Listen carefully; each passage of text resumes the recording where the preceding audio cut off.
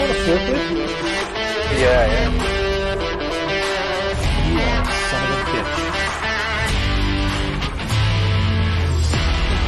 Un saluto a tutti. Hey Juventini, welcome back to the All Juve Cast channel, where of course it's all Juve all the time. It is the day after the 90. It is another Victory Monday. All right, I got Anthony with me right here. We're going to cover Juventus 4-2 victory over Sampdoria, and we're going to tackle the latest in news. I am sure you're all well aware right now where we stand, and that is that Bonucci is injured. He is out. He's going to be going through rehabilitation starting immediately. Paul Pogba, potentially another 3 weeks. So those are the big ticket items on news. And then we have the potential of Max Allegri trying to get Mr. Horsepower here that Jeremiah's talking about to stay. Can he get Il Cavallo Pazzo to stay? We're going to tackle all that, of course. He only has 9 goals. Yeah, I hate to be the bearer of bad news here, Jeremiah, but he's at 9. I thought he was at 10. He's at 9. The official count is 7 in Serie A and 2 in Champions League. Yeah. We have full confidence that he'll get there. A lot of football left. Yes. Now, for everybody tuning in to the podcast on your audio outlets, head over to the YouTube channel, subscribe. That's where you get all the extras, okay? The daily update news videos, your match day lives, and the watch along. I want to send a special thank you to everybody who joined me for the watch along yesterday. Got a little dicey there at the 2-2 mark, but we powered through and everything was good. I'm going to say what's up to some more near Remo. Ciao tutti, Forza Juve. It was another barn burner. We got it done. Apex, Il Cavallo Pazzo, Forza Juve. Let's fucking go, AJC Army. I like it. Bob Yogasal, as always, Forza Juve. Love it. And Dusan must start scoring. Oh yeah. We're going to talk about Dusan here. All right. And everything else that came out of this match. And like I said, we hit you with the news points.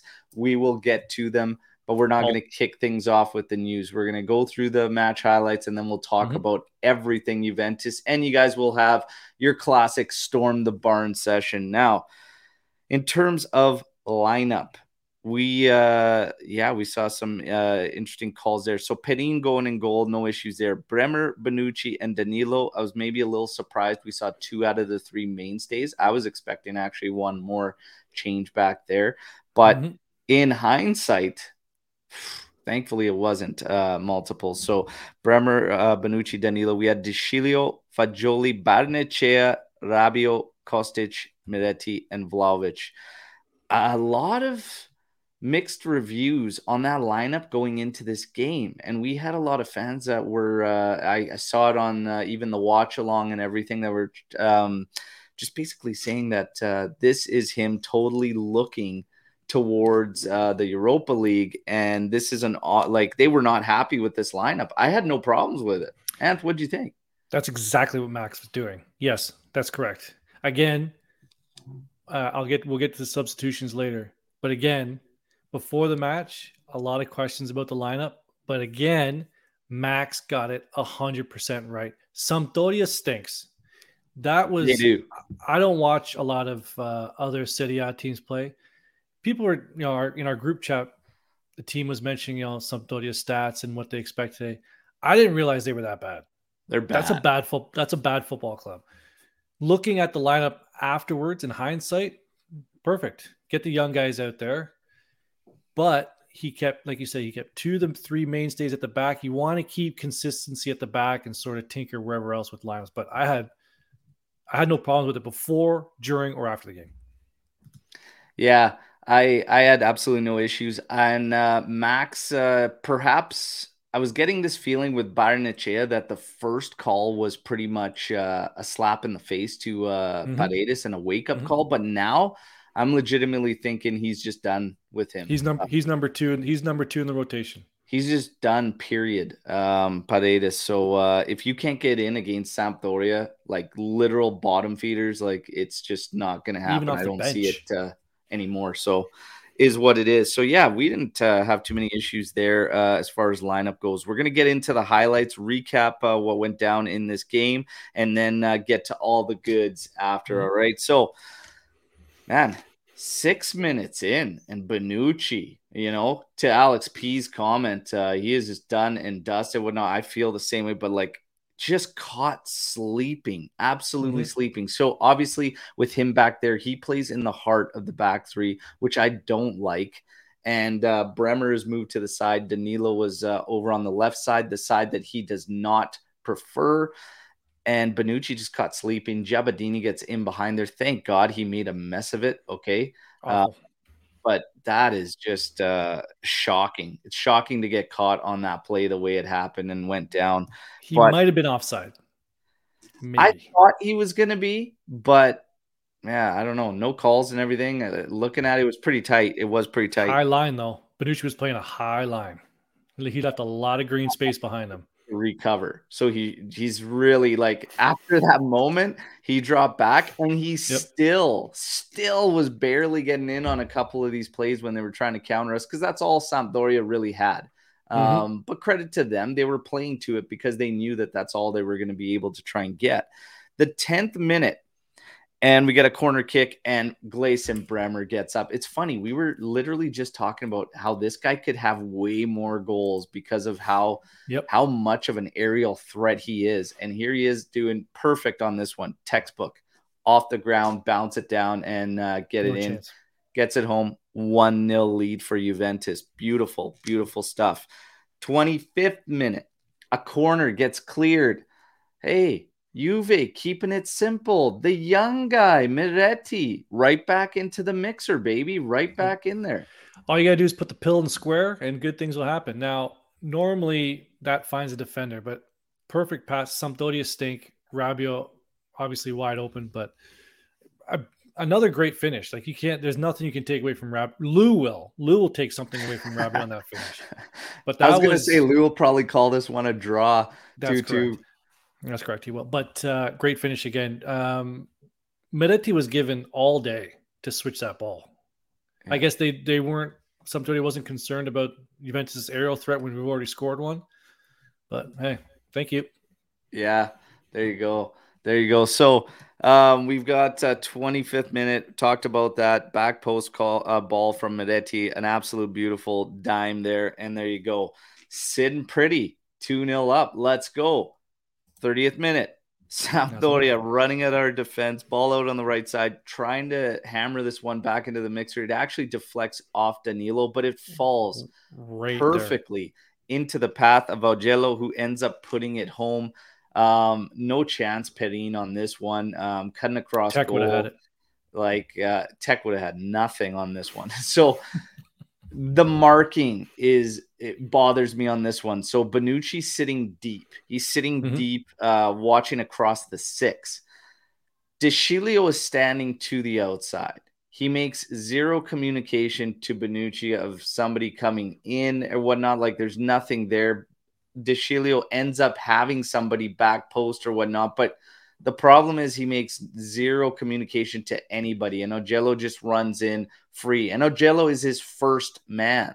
Because when Augello cuts in, there's another player that ends up being behind him for back post. But it was very, very bad. But again, deflection off Danilo as he tries to block it, regardless, 2-1. God damn it, like a minute and a half later, Sampdoria. I was working the main. I didn't even have time to finish the first tweet. And then people were already commenting. Once I sent it, they were commenting 2-2 under my 2-1 tweet. I'm like, well, give me a second here. 70 seconds. It was unbelievable, man. I could not believe this. So a minute and a half, probably a little bit less than that. Sampdoria right back at us, and another pass across the area. This one drove me nuts because we had so many bodies and nobody communicated. Nobody picked up Jurisic. He ends up putting this one in 2-2 again. Another one, no chance for Perin. And there you go. We're level out of nowhere. And this was just shocking. Absolutely. Were you worried though? Shocking. At that point, were you worried at all? I was pissed more than I was like necessarily worried, but as a little bit concerned in the fact that this should be a game where you take them and put them to the sword, especially after going up 2-0, and get these guys rested. And you could probably lay off pulling in certain players because it's Sampdoria, and then you're going to go play Europa League in the middle of the week. Now, regardless, it's 2-2. We move on. 43rd minute, Vlahovic wants a penalty on this as the keeper comes out. The ball's up in the air. He goes low, this keeper. Didn't really quite make sense. Dusan runs right through his back looking for the call. So we had to bring in L'Arbitro Nick on this one. And we actually had another referee that was joining us live yesterday, and he said, I am also a ref, and for me, that is a PK. Now, this is where it gets very, very interesting. So we're going to get to all the thoughts here and the explanations from Nick. He says, call on the field was no call, then confirmed by VAR. Sampdoria keeper Turk come diving out of the goal area and ended up landing right in front of the path of Vlahovic, causing him to trip over him. I would like to preface this by saying you can make a compelling argument for both sides. So he does say you can argue both sides on this play. FIFA considerations are, remember, there isn't a specific number of points you have to hit as every play. One point can hold more weight than another. But what they're essentially looking at, does the player show a lack of attention or consideration when making his challenge? That's 1 point. Like he could have jumped over him. He did seem to try to anticipate where the ball was going, but severely misjudged it. His dive was way off. So that's kind of the one goalie. thing to to kind of consider, right? It says, does the player act without precaution when making the challenge? And does the player act with complete disregard of the danger to his opponent? See, this is a tricky one when you're talking about goalkeepers, because usually they don't. Even when they come up high or whatever, like the knees are up high, like they usually don't, right? So that one's a little bit different. But Nick says, I believe he did pull out of the challenge when he saw his defender get to the ball, and he didn't put the opponent's safety at risk in any way, probably why he chose to go down instead of staying up for where the ball would have been. I don't know. It's again, anybody can interpret that in their way, right?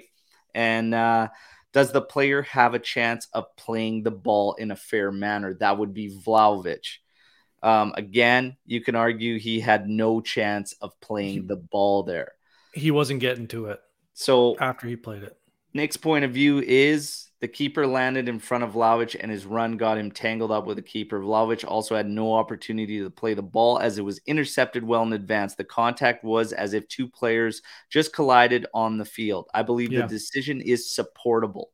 However, a decision to give a penalty kick is also supportable because you can argue that the keeper did, in fact, directly take out Vlahovic. And even though he couldn't play the ball, the contact was enough to call a foul. I want to ask everybody what your thoughts were, if it was a PK or it wasn't a PK. Anthony? Mixed reviews here in the chat. When I saw it at full speed and when I saw it at the replay, it was... again, just two players coming together. He wasn't getting to the ball. It would be different if the keeper came out and was facing Vlahovic. You know, when they come out and they slide and his face is facing his shin guards, then he, makes a manner like that. But his back was turned. He was to the point you made there where I think you said the keeper made an attempt to get out of the way. I think that's his attempt to get out of the way. He wasn't facing the striker. I don't know, man. I think the biggest thing for me when I look at that play is that Vlahovic could have avoided it quite easily. Could have jumped over him, and he wasn't getting to the ball. Yeah, like he wasn't going to get to the ball, and he actually had enough time to just hop over him. It wasn't a bang. Like, we need another opinion here. How about this guy's opinion? Omar, welcome. Now, no PK. Okay, we were just talking about the Vlahovic PK. The PK call he was lobbying for, and potential PK. Did you think it was a PK?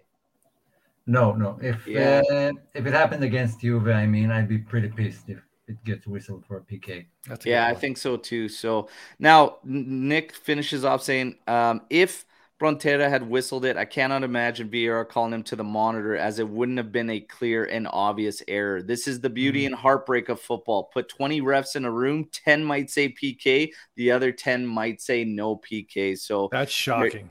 There you have it. There you have it. I'm a big 50-50. advocate.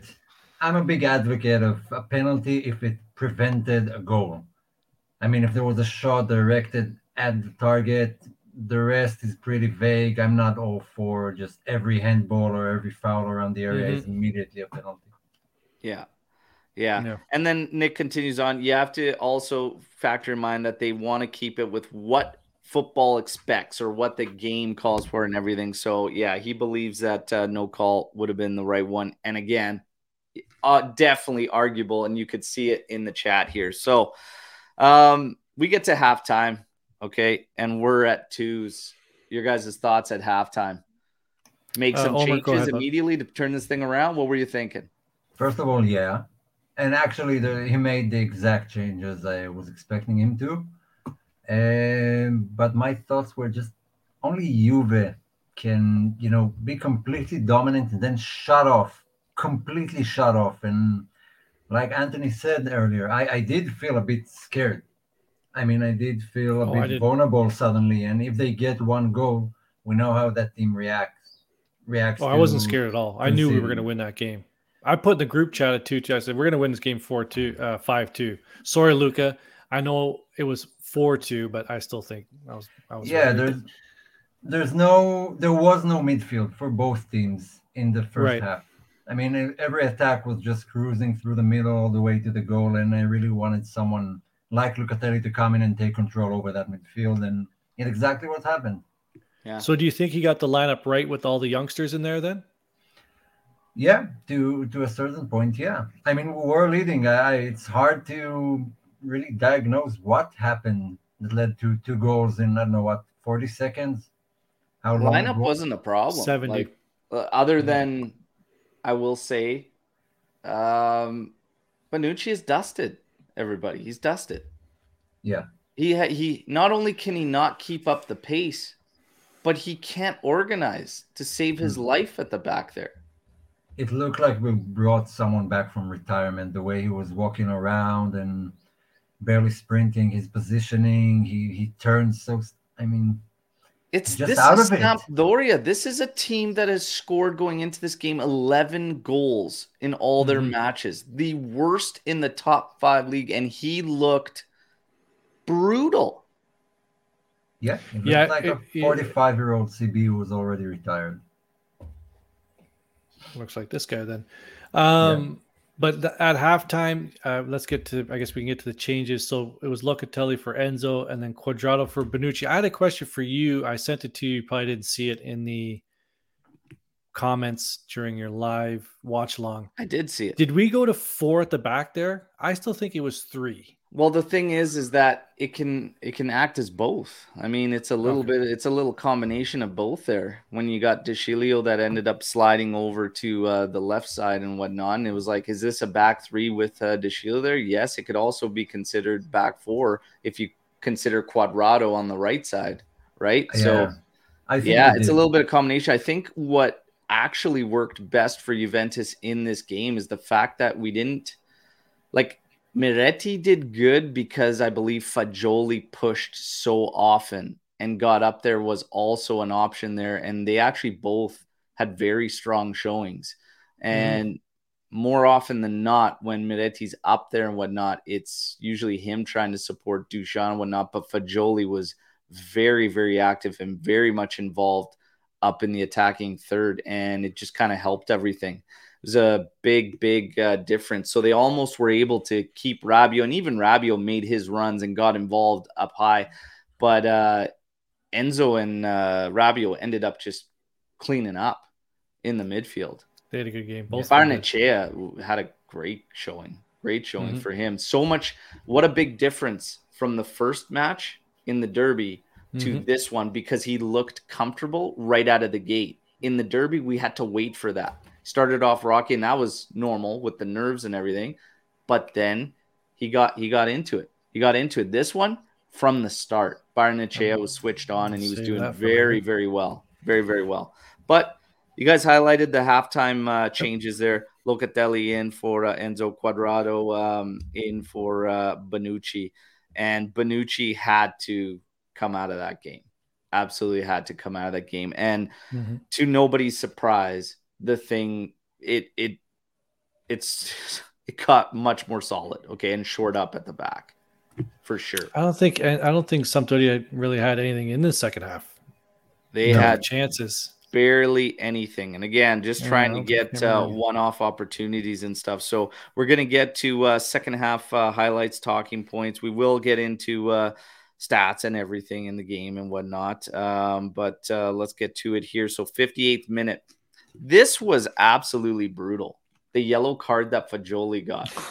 Like, that is a clean challenge tackle, like perfectly done.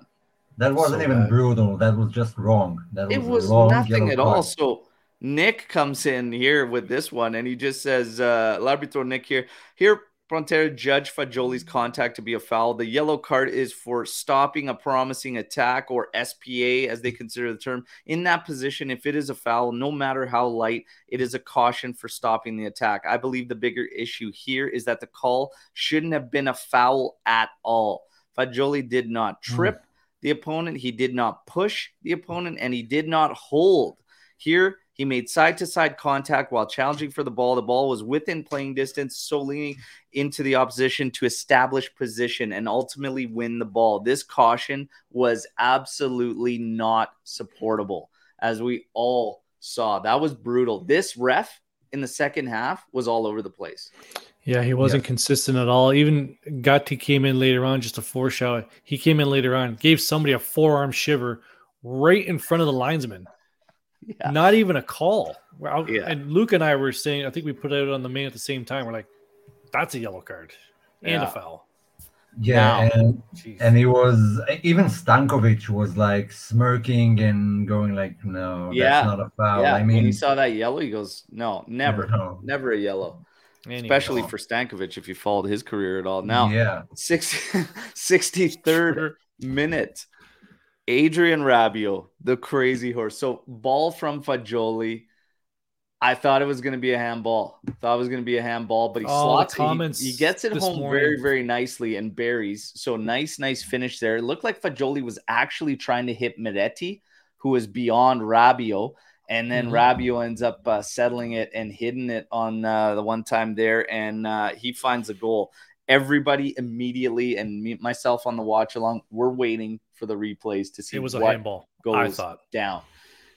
Now, I will say from the angles I saw, it appeared to be a handball. However, it's very tough to tell because there is an angle where you can see it slide down, and if you were to turn from that moment, it would look like it hit him in the bicep, which is considered a handball because it's basically like your shoulder rotation point is where it ends.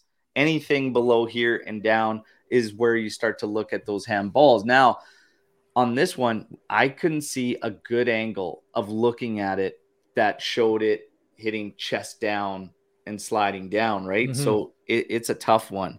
What did Nick say? So Nick says Rabiot controlled the ball with his chest and then shot ball in the net. Here, Rabiot's arm can certainly be considered in a natural position.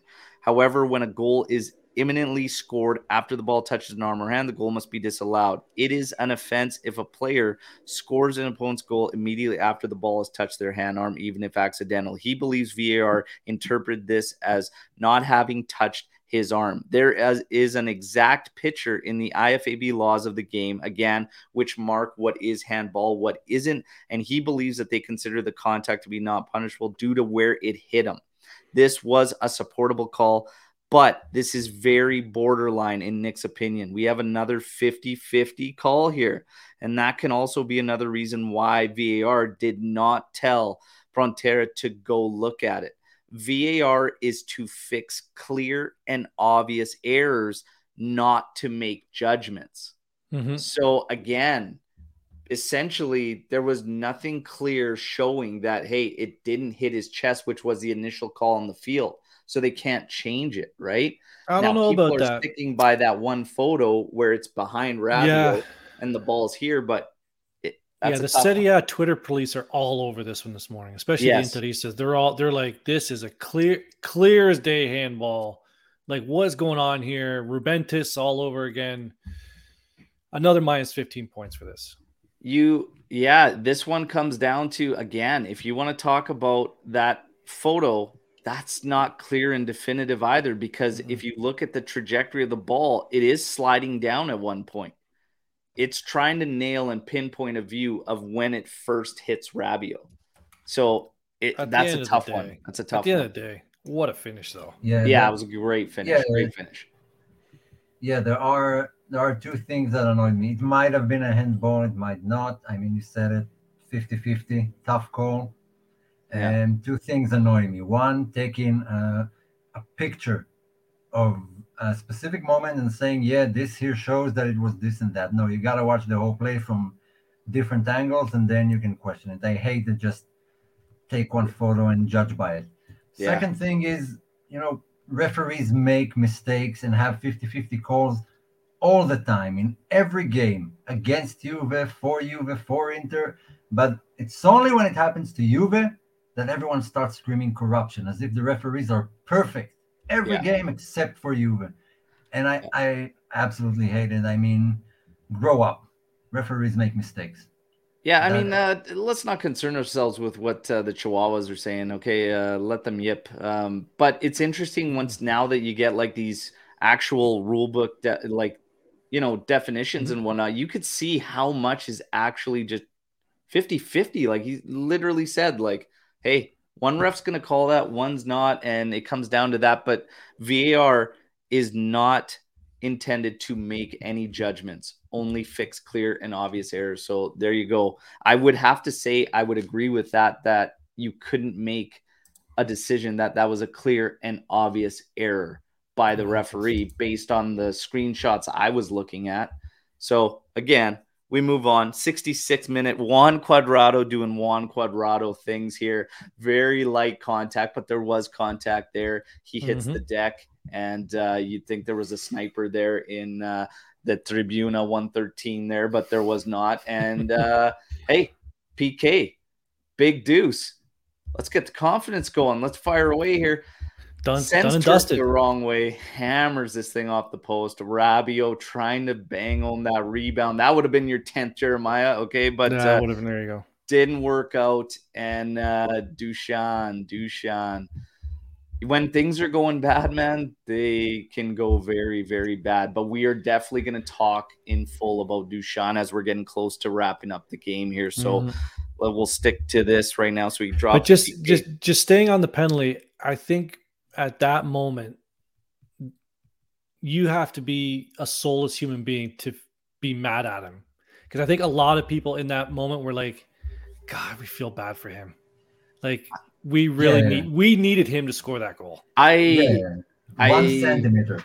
I laughed a bit on the watch along. I laughed a little bit because I'm thinking it's totally like in this moment, and you can't even, the guy's got a great rate at PKs, and even that isn't falling for him now, whatnot. And again, we will talk about it more detail. 81st minute, Cuadrado working on the left flank, cuts in, hammers the crossbar from a curling shot from outside there. We keep putting the pressure on. Finally, we seal the deal, and it's in the 93rd. Again, Kostic finds Vlahovic. This time he's in the perfect spot, and he hammers this thing perfectly off the ground. Turk just gets enough of a hand to it, put it off the bar and out, and then Sule taps it home. And I'm thinking, Jesus, man, this guy, he could literally not buy one right now. But anyways, good for Sule and good for Dusan Vlahovic, as Kostic was frustrated saying, man, you can't buy one. And he said, let's go celebrate with the kid. All right. And he could say kid, he's a little bit older than Vlahovic, but there you go. They go and celebrate. Class move from Vlahovic, but you could read it all over his face as he's sitting there hugging Sule that he wanted that one to fall for him, but that's okay. Hugging him a little extra tight there. He was like a little bit tight, like he little 4-2. They get the job done. They get through it. Like I said, we didn't make things easy on ourselves, but there are some definite talk points about why we didn't make it easy for ourselves, and we'll get into that. What we're going to do is get your general views, any little quick takeaways we want to do before we hit the Striped Hearts Apparel Man of the Match. So, Anth, overview.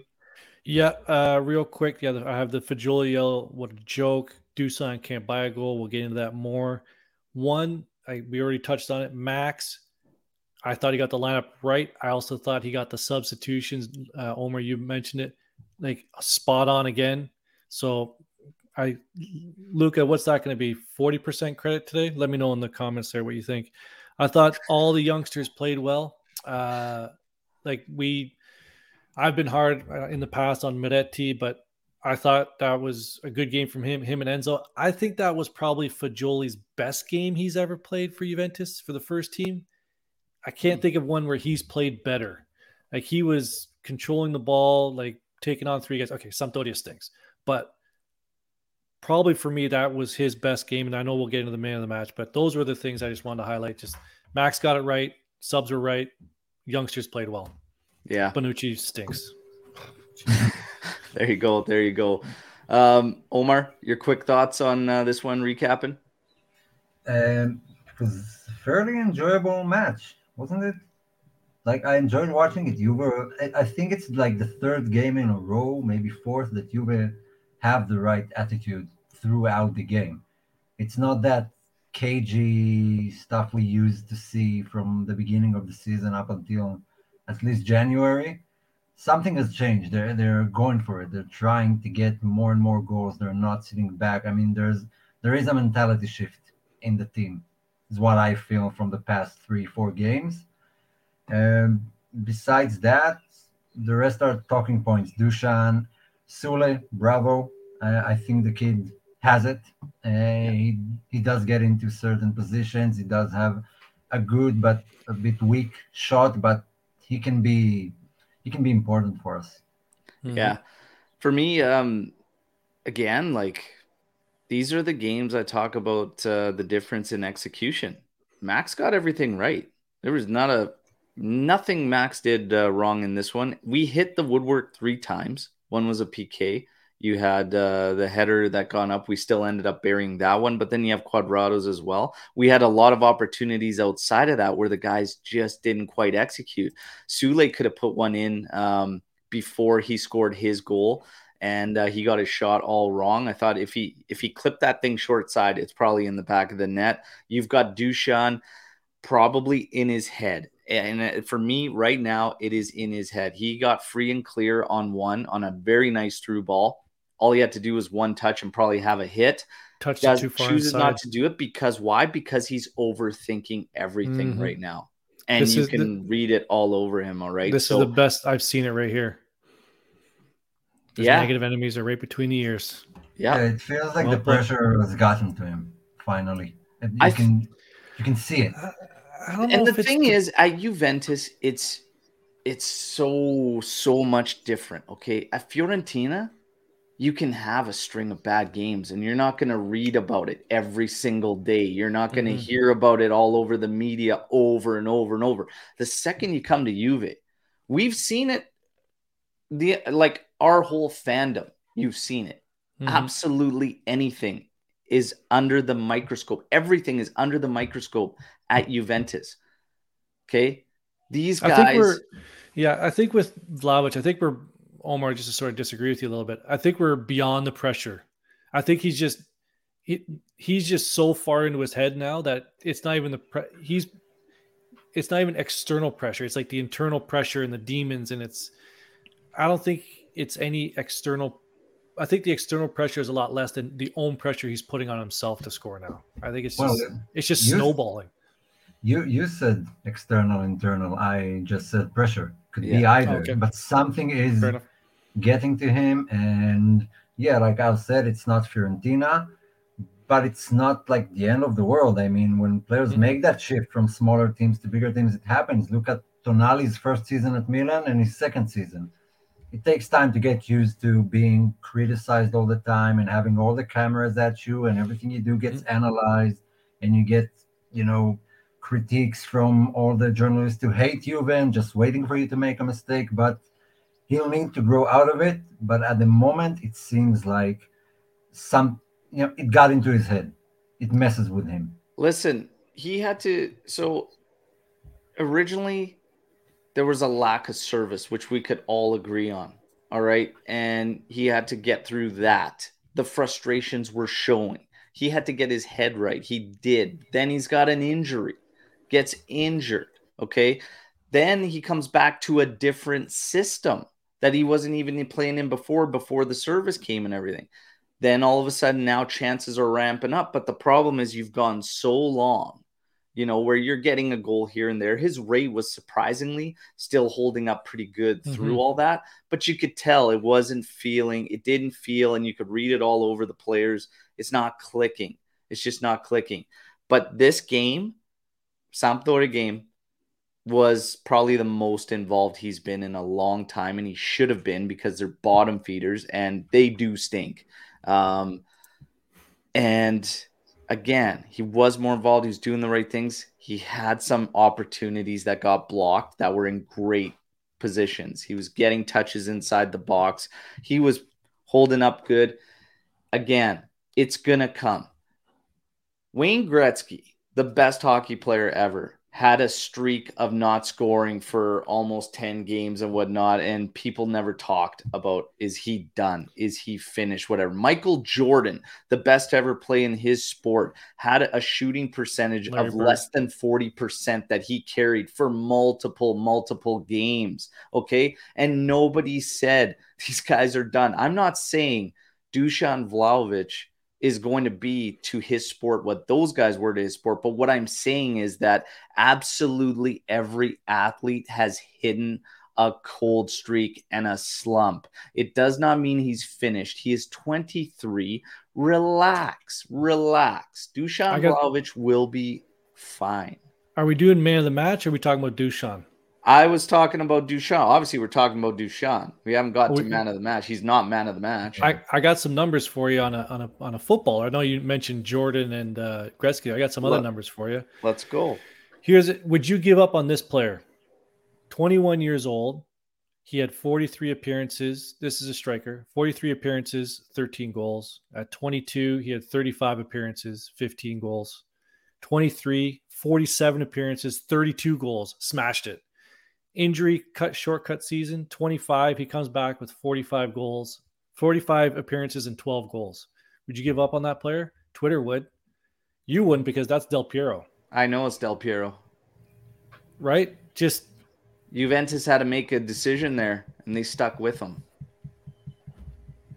Twitter wouldn't have stuck with him in 1998. Yep. Well, good luck for us then. Mm-hmm. I mean, look, it was felt around the stadium too that it's just not falling for him. At some point, I think after the penalty, people were starting to cheer on him and trying to lift his spirit, because they saw he wasn't bad. It was just some black magic. Even Stankovic went on to hug him after the game, and I guess he told him that this stuff happens and keep calm, and he's a great player, but it takes a lot for the manager of the team that just lost to go and hug the striker of the other team. Mm-hmm. There's obviously some sort of relation there, but it was more than just he was bad. He was unlucky, and I could feel it even watching at home that people are sympathizing with him. There's some comments here about Keane and other questions. We've saved these, so don't think we're ignoring you. We'll get to those in the we're going to get to a Storm the Barn session for sure. Let's get into the Stripe Charts again. Everybody, if you choose to support the channel, there are multiple ways. One is Super Chat, which is enabled. If you choose to do so, we appreciate it. Or check out the merch. Okay, look at us both rocking the Gobi hoodies there in our YouTube store. Okay, and check it out. Show some love. Now, man of the match. Anth, who's your man of the match? Lou, cover your ears. I thought Rabiot, other than the goals, I thought he had a good game, very good game, both ends of the pitch. It can't be not denied. You put two bangers away, you're going to get it. More so for me, the honorable mentions. Again, I'm going to go with Fagioli and Moretti for the honorable mentions. Yeah. But head and shoulders away, I think it was Rabiot for this one, for me. There you go. Omar, who's your man of the match? Look, in the second half, it was Locatelli, hands down. But I can't pick only the second half. So overall in the game, it's Rabiot. I mean, come on. It was Rabiot yesterday. He was everywhere, scored 2 goals as a midfielder. Honorable mentions, I'd give it to Fagioli and Kostic, maybe even Bremer, although when conceding 2 goals that easily, it's hard to give credit to the defense, but he did get a goal. Since 2018-19, only Van Dijk. Van Dijk is the only center back who scored more than Bremer. So he's a stat queen. Yeah. Man of the match. This one's for Sweet Lou on our team. Adrien Rabiot. All right, so that's the man of the match. But honorable mentions, Fagioli for sure, Miretti, Kostic even. This guy continues to just, he doesnment need a break. It's crazy. It's absolutely crazy. He just does not need a break. Just keeps going and going and going. But Kostic for me, honorable mention with Fagioli and Miretti, and I think Bremer as well. You could tell the difference when Bonucci was in there to when Bonucci moved out, and it was night and day. So now we're going to get into some of these off topics and whatnot. And of course, Bonucci is one of them. We've been saying it throughout this show. You can't even trust him against a team like Sampdoria. Is Rugani ahead of him on the pecking order right now, Omar? We haven't been saying it only throughout this podcast. I mean, we've been saying it throughout the season, multiple times, even back in November and October. You could clearly see it, and it hasn't improved. Granted, eventually he had some sort of injury. I thought that Max just had enough of him and just saw that it doesn't work. But what can we say? Yeah, Rugani should be ahead of him. I mean, he still has room to evolve a bit and get a little better. Bonucci is obviously done. Obviously. I mean, when you watch the match, the guy is obviously done. When you watch the season, okay, I won't pick on a particular match, but does he have any performance that's worth noting this season? Any at all? No. A goal versus Paris Saint-Germain, yeah, okay.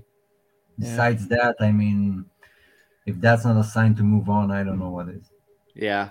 He has another year on his contract? Yeah. Bonucci? Yeah. But Rugani, I mean, it's clear. And if you're looking at the live chat right now, it's Rugani is ahead of him now. So Bonucci, and again, now he's injured. And that's another part of the issue too, is that he also cannot stay fit. Then you have the Paul Pogba scenario now with potentially another 3 weeks in the muscle tear. So the rumors will get crazy, everybody, in terms of Paul Pogba and Juventus finding some type of solution for both in the summer. Listen, they're going to need – Paul's got all the leverage right now in this scenario, everybody. So if you're banking on something, I'm not, because nobody's going to come buy him. Okay, so nobody's coming in to buy Paul Pogba. Number two, he's got all the leverage in terms of the signed contract, the agreement, and everything. It's going to take a hell of a severance package to see Paul out. So yeah, I wouldn't be surprised. I wouldn't be surprised if there's some hidden clause in the contract that we don't know about in case of injuries, but it doesn't sound like Cherubini and Arrivabene to do something like that. Here's the thing. If that was a possibility, do you not think we would have hit that before with a guy like Aaron Ramsey?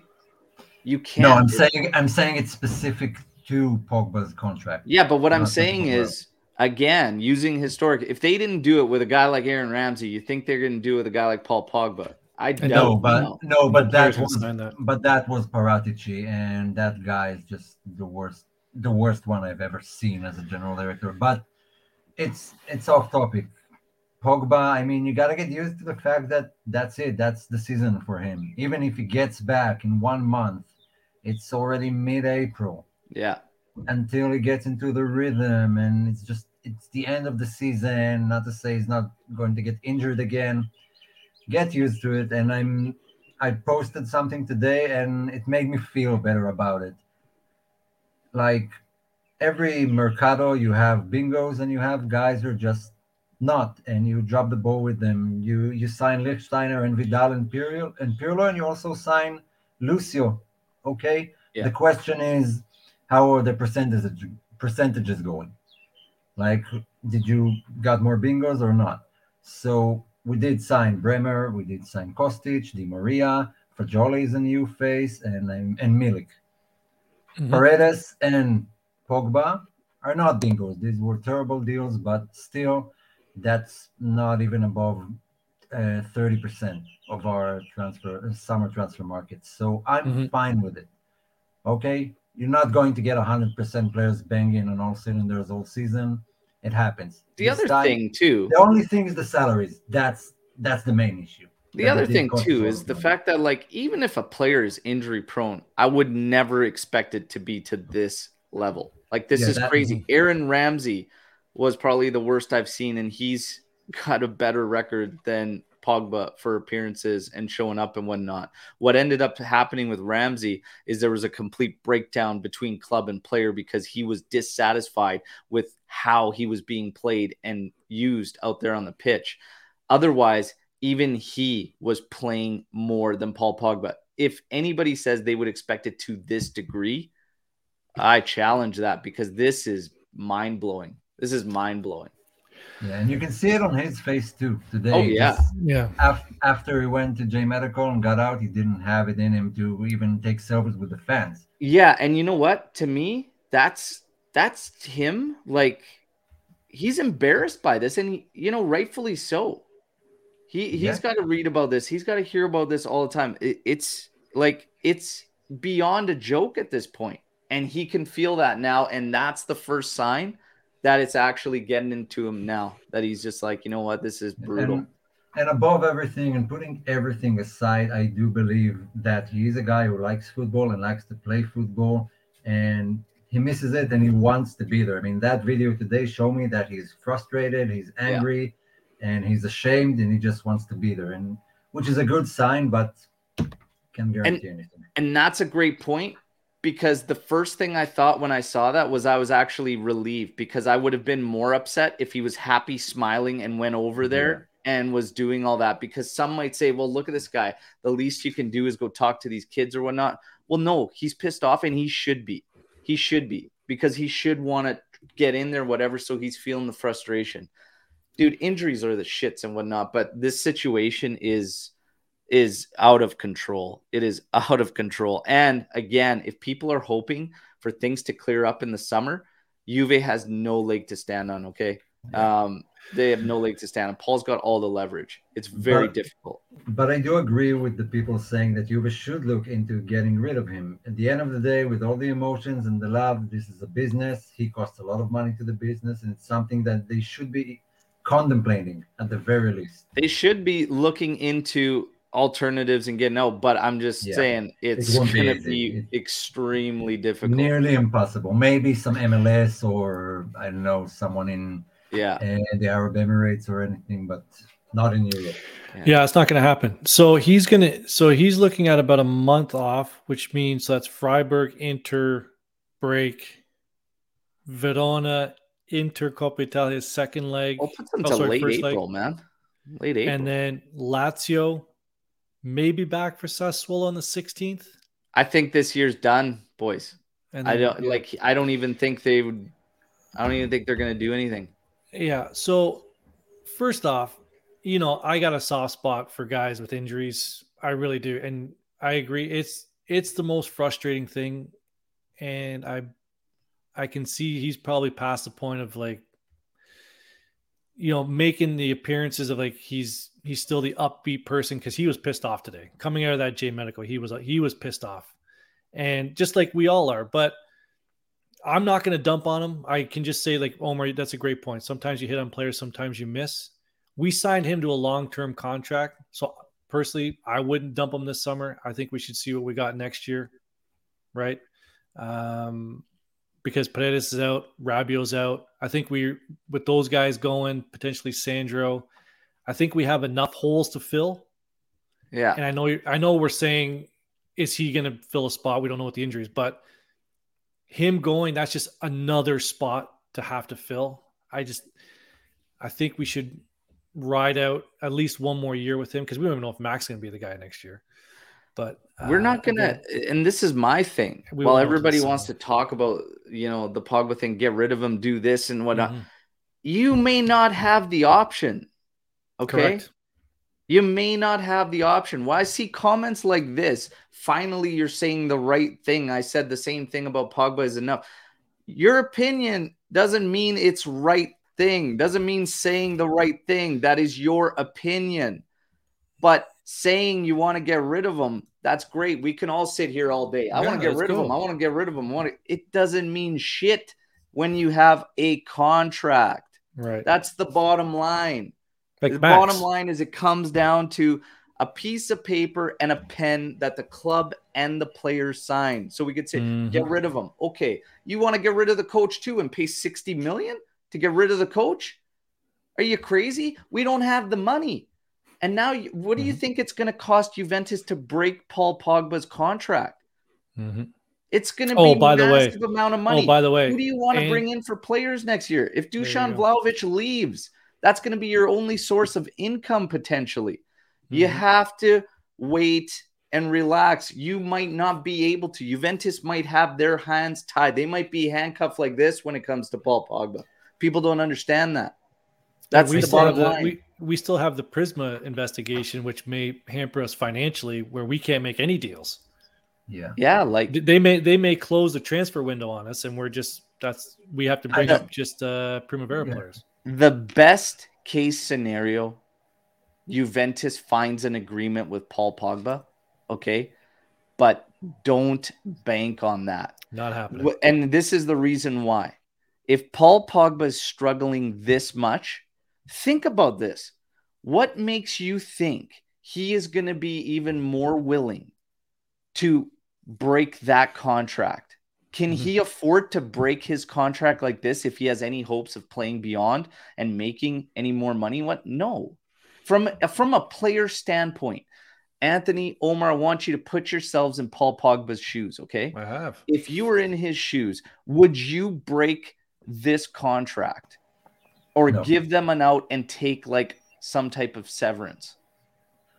No, not in that manner.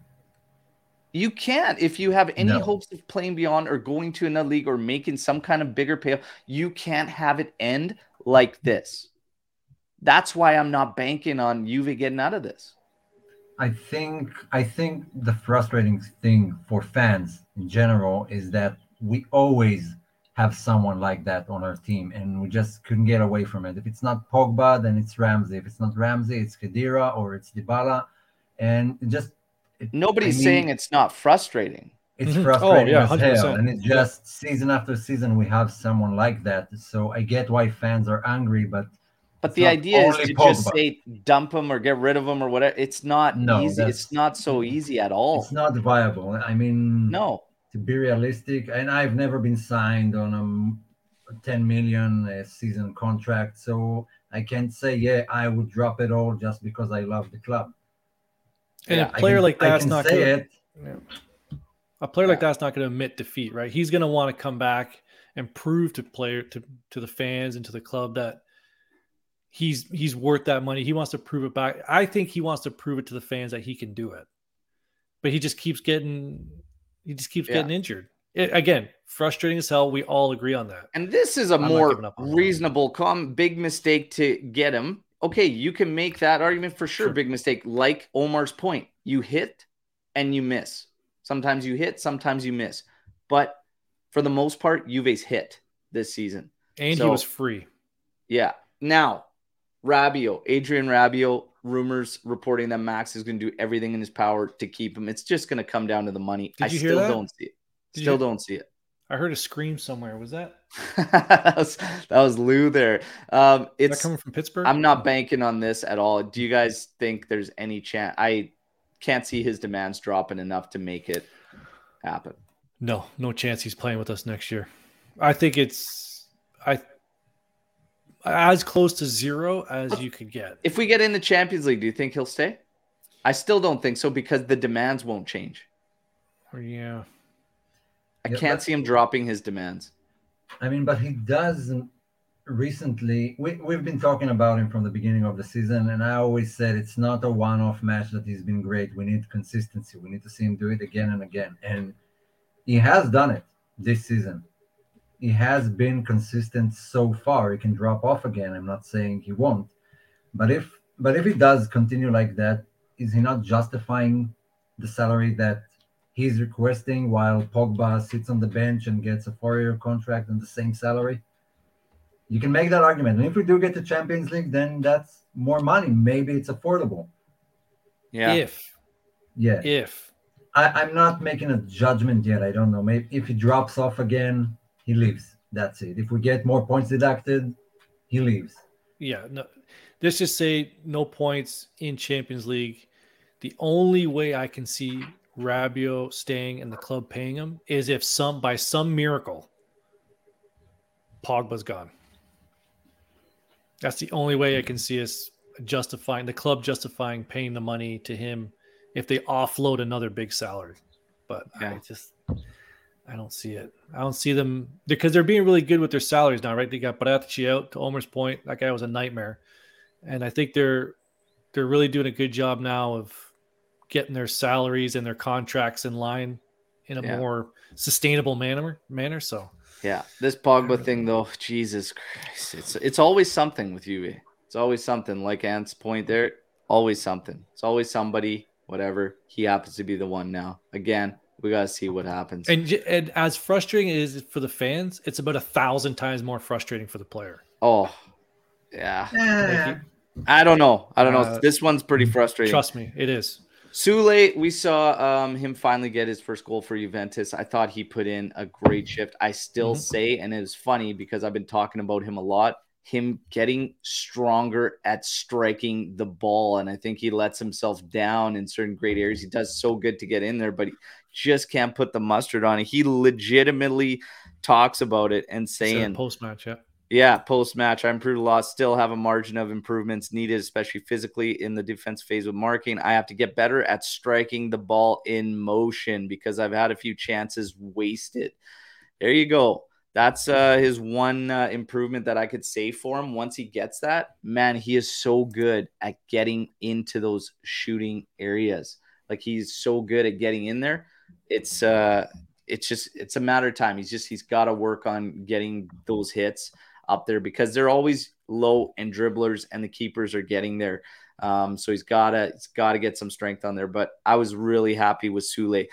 Out of the youngsters, if you take Fagioli out of the equation, who do you think is the best in terms of ability, talent, whatnot? If you had to say like Miretti, Barnechea, Sule, whatnot, would you automatically jump to Miretti because we've seen him the most? Or do one of you think that maybe Sule or someone else is a bit better? Yeah, that's the right question. I mean, does appearances mean he is the one with the highest ceiling? I think from what I've seen, to my own personal judgment, I think Ealing Jr. has the highest ceiling. If you take Fagioli out. But I've seen far less of him than I've seen of Miretti. So it's not a fair judgment. Yeah, I actually think Sule has the highest potential. If he can get like 2 more things nailed down, I would actually say Sule has the higher potential. But Enzo's really all have high right. Yeah, potential. no. Both good calls. Enzo's come in and like just totally kicked Paredes out of the second spot there behind Locatelli. And for a youngster to do that, I know he's not very young. I think he's like 22. Well, still young, but I've been impressed with him. Again, Ealing Jr., fantastic. They're all fantastic. But Enzo's been again, Sampdoria stinks, but I thought he played well yesterday. So I'd like to see more of him. To the people that have been on me, for the people that have been on me for saying that I would potentially loan out Miretti next season, I would. If too. he plays like that, keep in mind that's bottom feeder Sampdoria. But if he can keep that up consistently from here on out and do it against the stiffer tests, then I retract my statement. Okay, but one game does not change anything for anybody. But that was a good confirmation that they are good enough for Serie A. Yeah. But I've never doubted that. I've never doubted that. No, They're I good need enough to for see Serie more A. of them. Look, you Good can throw enough Rovella in for there. Now. mid-table Serie A. Yeah, which is fine. Everyone has to start somewhere. Yep. Yeah. Now, so we have some, and look at that. There's some difference in here. So Meran says that Illing for him has the highest ceiling. Alex Juve says Barnechea. You've got Fagioli Medetti. You've got Illing Jr., best potential from Jeremiah. Alex Juve Medetti can grow if we send him on loan. There you go. Again, it's a preference thing and just eye test on what people see. Storm the Barn. We're going to try and hammer some of these out as quick as possible. So Luca kicks things off with, how hyped are we to see Lewis spend his hard-earned cash on a jersey with his arch enemy on the back of it? I can't wait. I can't wait. Excited. Thought we were going to see it. I'm asking Jeremiah if it's cool if we can at least get a snapshot of him wearing it before we actually ship it to you, because that would be epic. Get a video recording of him pushing the purchase button, online, and then hopefully wearing it too. Jeremiah, we are going to maximize this. Oh yeah, as much as possible. Trust us. Yeah. Now, Tracy, and I personally don't like how Keane is the worst striker to ever wear the shirt and called every name in the book. But when it comes to Duchamp, we're so understanding and excusing. Well, here's the thing. That's a good point. It's a good point. But I haven't been harsh on Keane, so I don't really look at it that way, right? There's people that are harsh on everybody that turn on him in a game. But Keane, Duchamp, yeah, that's tough. I mean, are we okay? Have we been too soft and patient on Duchamp? Yeah, we might have. I mean, there is a personal element here of players you just like and players you don't. And I think for Keane, at least for me, it's the off the field antics. It's that being late to training with the Azzurri, and I don't know everything that happened with him. I can't remember now, but there were a lot of stuff that going on behind the scenes that make me kind of, turn to him and say, because Dusan is working his ass off. He is trying. He does wants to be there, but it's just not falling for him. And he has his faults, I'm sure. And I didn't, sell Keane and that's it. The guy is shit. But I do agree with him. I mean, there is a sort of bias towards who you like more and who you like less. If I think about it, the difference is what we've seen out of Duchamp and what we know he can do and the ceiling that's there in comparison to Keane. And I think that's the biggest difference. So it's people really being wishful, having wishful thinking and wanting him to hit, number one, not just his ceiling, but where he was before he got to us. He was in a better state. So it's like, why can't we at least just even have that? Right? So maybe that's why a little more forgiving, Anth. I don't think, and I'm fully on board with both those points. I don't think Keane he's stepped it up since last season. Last season wasn't very good. But I think we are a little bit hard on him. But to your point, Al, we know where Vlahovic can be. Yeah. And I think we expect him to be there. We haven't seen Keane get to those levels anywhere close to that. So, but I think there is a point there. I think we need to be a little bit softer on Keane, but geez, come on, Dusan. Yeah, Duke's got to shut those demons, man. Yeah, if Fagioli was as bad as Paredes, would we be so hard on him? The same way we're on Paredes? That's the question. If he was as bad as Paredes, yeah, I would be, because that's bad. Oh yeah, that's bad. Okay. Oh yeah. I mean, hell, I think I like to think we keep it somewhat level-headed if we're talking about potentially loaning Medetti and whatnot, and people are fighting it like crazy. And it's like, hey, it's an option. It's a real possibility based on what we were seeing out of his performances overall, right? Does anybody want to see it? No, of course, everybody would want to see him stay with us and thrive. But if it ain't happening, that's a realistic option, right? Luca, in keeping with his Duchamp patience, why have people given up on Gatti? Should we not be giving all the younger guys chances? So people really stick to what is said about players and what's going on. And I believe, when Romeo Agresti comes on the show here and he says that Gatti isn't necessarily impressing, so to speak, in trainings and stuff like that. And I think it really sticks with people. And then all of a sudden they start to change and whatnot. But Gatti himself, we heard otherwise in terms of what we were going to see in the second half of the season, that he was going to get much more minutes and we were going to utilize him and whatnot. I will say this. All I can say on Gatti is I haven't seen nearly enough to give up on the guy. I haven't seen nearly enough. But in the same token, when he's out there, yeah, he looks very green. I'd probably expect him to be a little bit ahead of where he's at, but the guy needs minutes. But I would play him over Bonucci any day of the week and twice on Sunday right now. I would do that because Bonucci is it's done. It's done. So Gatti needs more reps, in my opinion. Guys, on Gatti? Yeah, maybe we just expect a bit too much from our youngsters when it comes, especially when it comes to center backs. It takes And time. I mean, Remember, youngster we are with praising Gatti is funny Rugani. too because, Yeah, but first season in Serie A, and for defenders, it's more like 28 is the age of, your peak, maybe, and not like 25, 24. The guy, he's trying. He is trying. It's a big leap for him from Serie B to Serie A and playing Champions League, suddenly playing against Mbappe and those guys. I mean, it's a whole nother level. Like you said, we haven't seen enough yet to make a final judgment. But Rugani was also pretty shit when he was 23. Bonucci didn't have a Gatti's fantastic 24. 24. He turned 24 this season, I believe. Yeah. I mean, Bonucci wasn't all that great at that age too. Took him a while. It's just like that with defenders. I give them more credit and more time to prove themselves because the young age is a big factor here. I don't mind putting the youngsters into the midfield. You can kind of swap them in and out. And I'm with Max on this one. The back line is where you want to keep the most consistency and the most experience. I know you have to put other guys in there, and I know Gatti needs a minute. I agree with that. But if I'm going to sacrifice youngsters in one spot this season, it's going to be at the back. I mean, we forgave to keep the consistency. We forgave De Ligt a lot in his first season. Yep. A lot.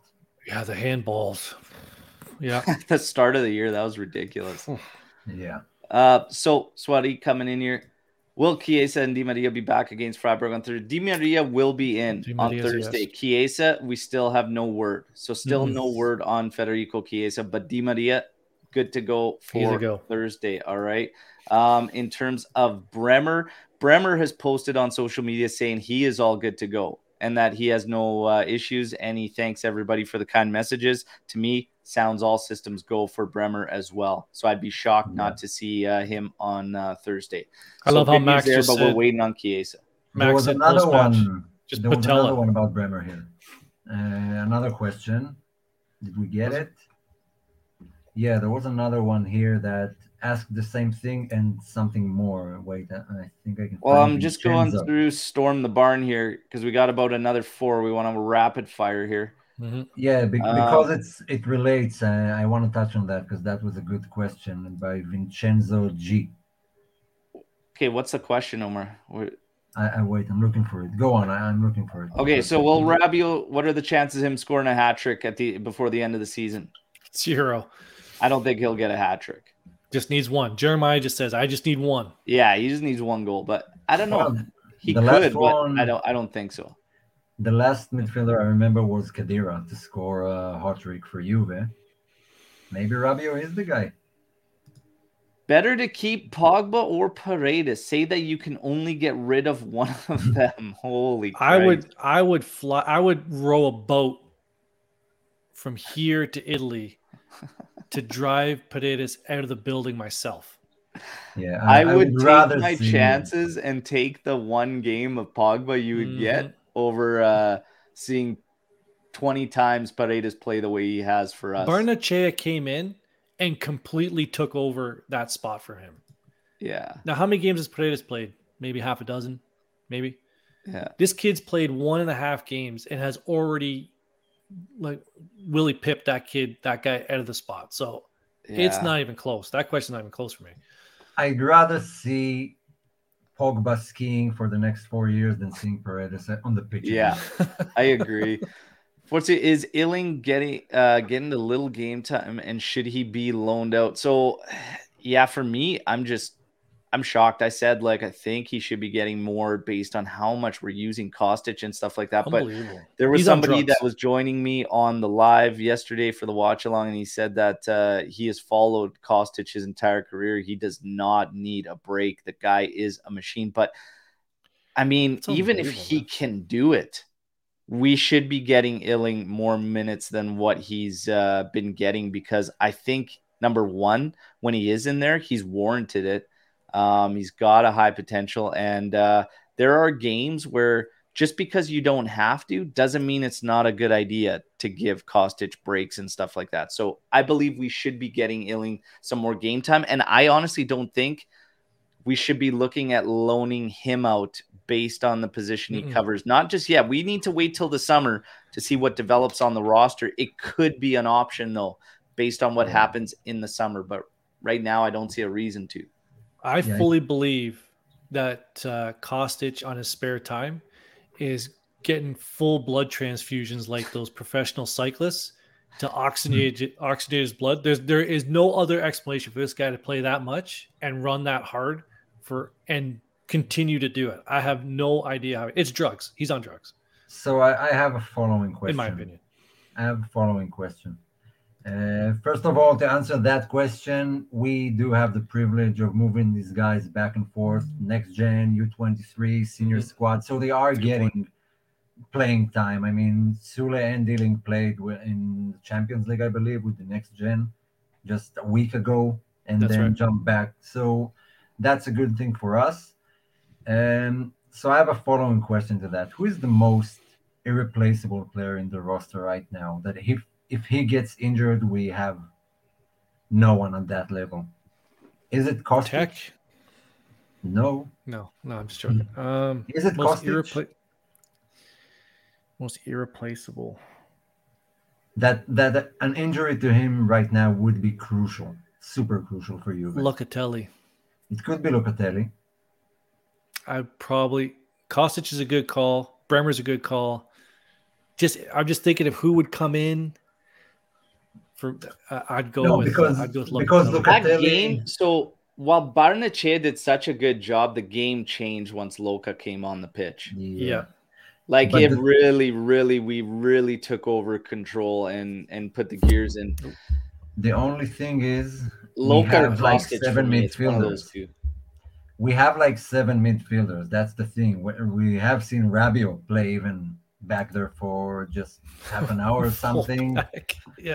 Yeah. So I mean, if Kostic gets injured, that's throwing a lot in his face. I want to keep things moving here.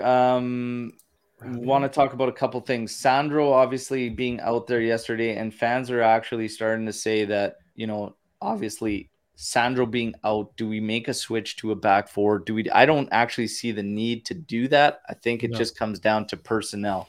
But is Sandro crucial to this team? Is he one of those guys that everything changes? Because some are saying that we're not giving Sandro enough credit, and it showed yesterday that he's making it hard for us to operate without him. I said to the reverse. My theory on this one was no discredit to Sandro and what he's done this season. But for me, it's more Bonucci. Bonucci being in there that hurt us more than Sandro being out. Your guys' quick thoughts on that one before we move on. Yes and no. I mean, it does he does make it easier when we play a back three. But when we do try without him, I mean, both goals, we can't shift Bremer and Danilo all across the back line. They need to have some solidified position in the back three. And when Danilo moved to the left, we conceded. Both goals came from the same side. He does have issues there. He's far better on the right. Maybe Bremer can pull it off, but then you need someone centrally. But Sandro is important to the 3-man back line right now because we have no left-footed CB whatsoever. That's right. So I agree with that. A tough question. Yeah. Right now, they perform well with 4 at the back. With Deschilio on the left, Corrado on the right, Danilo and Bremer together in the center, we're good. They are good together. Just we've been my thing has always been this season, can we please find a farging consistent lineup? And the best consistent lineup we had is with Sandro, Danilo, and Bremer at the back. When you take one of those pieces out, you're going to lose a little bit. And just for this season, I think we are losing a little bit when he's not in there in terms of consistency. There needs to be solutions to keep Bonucci from starting. Don't be sorry to say that, because we can all see it. It's time. Real quick, will Rabiot be our MVP come end of season? I think he will, but close contest with Di Maria. Is he the front runner right now for you guys? He's been the most consistent from beginning to now. Yeah, and to our last question, he was actually chosen by quite a few in the live chat as if you take him out of the lineup, we suffer. Yeah. So Rabiot was being named by quite a few in the live chat. Is he the front runner for you for MVP right now, Omar? I think it's still Di Maria. I mean, the stuff Di Maria did literally saved us games. The goals he got, his assists, he's important, especially in big games. Rabiot is not always great at big games, but he's overall very consistent this season. Di Maria is a factor that changes games. Can Kostic be considered in the MVP running right now? Yeah, if he keeps those numbers up. I think so. I think he could be a dark horse to maybe be our MVP come season's end. So it's going to be interesting to follow that one along. But those guys are definitely in the mix. This is one I want to talk about. So we got Mario Messi saying off topic. Does anyone know what? So this, and it drives me absolutely crazy, but there was actual signs in the stadium, calling for silence. Yep. Okay. And now it's led to believe that there were ultra members and whatever that were pushing for this, that were getting everybody to purposely do this and be silent. This pisses me off. Okay. This team and these players, I feel for them because they've been playing away from home for so long. I understand what the ultras want and all this and whatnot, but that is not how you go about your business and getting in. Some will argue against me and say that, oh, you know what? They have to make these statements. They have to get that going. You know what? Take the ultra nonsense out of the equation. And why can't you just be a fan and go and support the club you love? It's all about the club you love. You want to talk about treatment, but you guys are ignoring the fact that some of your own in the ultras were holding the club ransom. So you know what? Try to go about correcting things in a proper manner, not fire away at the guys who don't deserve it, which is the actual fucking players. Okay? So to call for silence pisses me off more than anything. And to the ultras, I feel for them and what happened, because the mass got punished for what the few did. But what they are doing is also wrong, and two wrongs don't make a right. It's pissing me off. That's how I feel. What do you guys think? Yeah, there's a lot more behind the scenes, and I know we've covered it, and some other channels have covered it. It's a bigger issue behind the scenes, but none of us want to see something like this. We're not over there, so we don't have all the details, like the minutia of all the conversations between the ultras and the club. Definitely this offseason, we hope here at the All Juve cast that over there they can have meetings or between the club and the ultras to sort this out. But yeah, when it was a church service yesterday. There was a clear banner that said, how many times on the live feed did you hear the announcer being like, "Oh my God, it's a theater in here. Like it's just a theater in here. It's dead. It's dead. It's brutal. It pains me." But to do it on purpose, to try and get what they're trying to do, is just the worst. If anything, show, and I know that they feel like if they show what they bring and what they can do, that they're giving it to them without getting what they want. Okay. And they want their cheaper discounts on tickets and whatnot. They want to be allowed all this, which I believe that to some degree they should have some of what they're asking for. But again, what they're doing just takes it out on the team. And ultimately, like for a lot of those ultras, it's about love of the club. It's about love of the club. But there was a lot of them that it had nothing to do with the club, and it had to do with utilizing it to make money. And they were holding the club ransom. So you know what? It's an ugly situation, but I can't help but feel that I'm absolutely pissed off with how they're going about trying to get what they want. It's a tough There issue. has to be a better way. Okay. Has to be a better way. But Yeah, it's a tough issue because there are good points and bad points to both sides. yeah, I mean, it's not an easy situation to configure and, work through it. And it needs to come from both sides. If both just stick their flag in the ground and say, that's it, we're not moving 1 centimeter away, then nothing is going to change and we're going to get the same thing. And But the Ultras do have a good point in, where they're not allowed to bring in flags and banners while the away team can. And there's nothing more painful to me than seeing the away side dominant our stadium. yeah.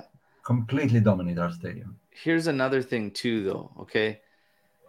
It shouldn't take a legend dying for us to be allowed to have a fucking banner in the stadium. Okay. True.